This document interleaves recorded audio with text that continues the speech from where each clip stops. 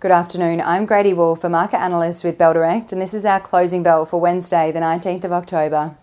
Well, the ASX traded mostly higher throughout the midweek session, which saw the key index close the day up 0.31%, despite the SPI futures expecting a sell-off to start the day. It was a day for the miners, though, both on the winning and losing end of the market scale.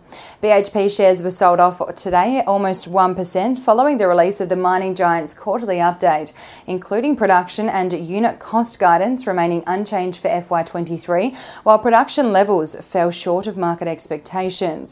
Chalice Mining jumped more than 9% today after the precious and base metal exploration company released an update on exploration activities at the Julimar Nickel Copper Platinum Group Element project in Western Australia, with new drilling validating the recent 2D seismic interpretation intersecting the northern extension of the complex down plunge.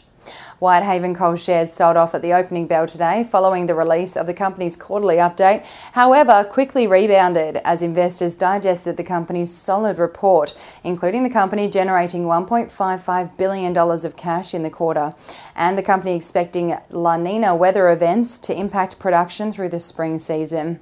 And Aurora Energy Metals soared more than 17% during today's session after the company revealed it is finalising the preparation works for its Phase 1 RC drilling program at the Aurora Energy Metals project, the first drilling at the project in a decade, with drilling expected to commence next week as the program targets both lithium and uranium.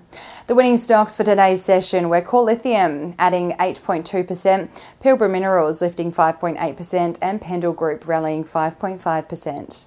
And on the losing end, Megaport tumbled 22.14% today after the company released a quarterly trading update. St Barbara continued its decline today, ending the day down 4.76%, and Karoon Energy fell 3.3%. The most traded stocks by Bell Direct clients today were Westpac Banking Corp, BHP Group, and BetaShares Australian Strong Bear Hedge Fund.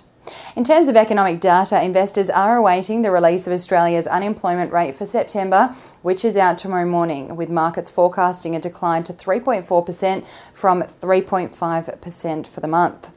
The Australian dollar is trading slightly stronger today against the greenback at 63.12 US cents, 55.17 British pence, 94.23 Japanese yen, and 1 New Zealand dollar and 11 cents.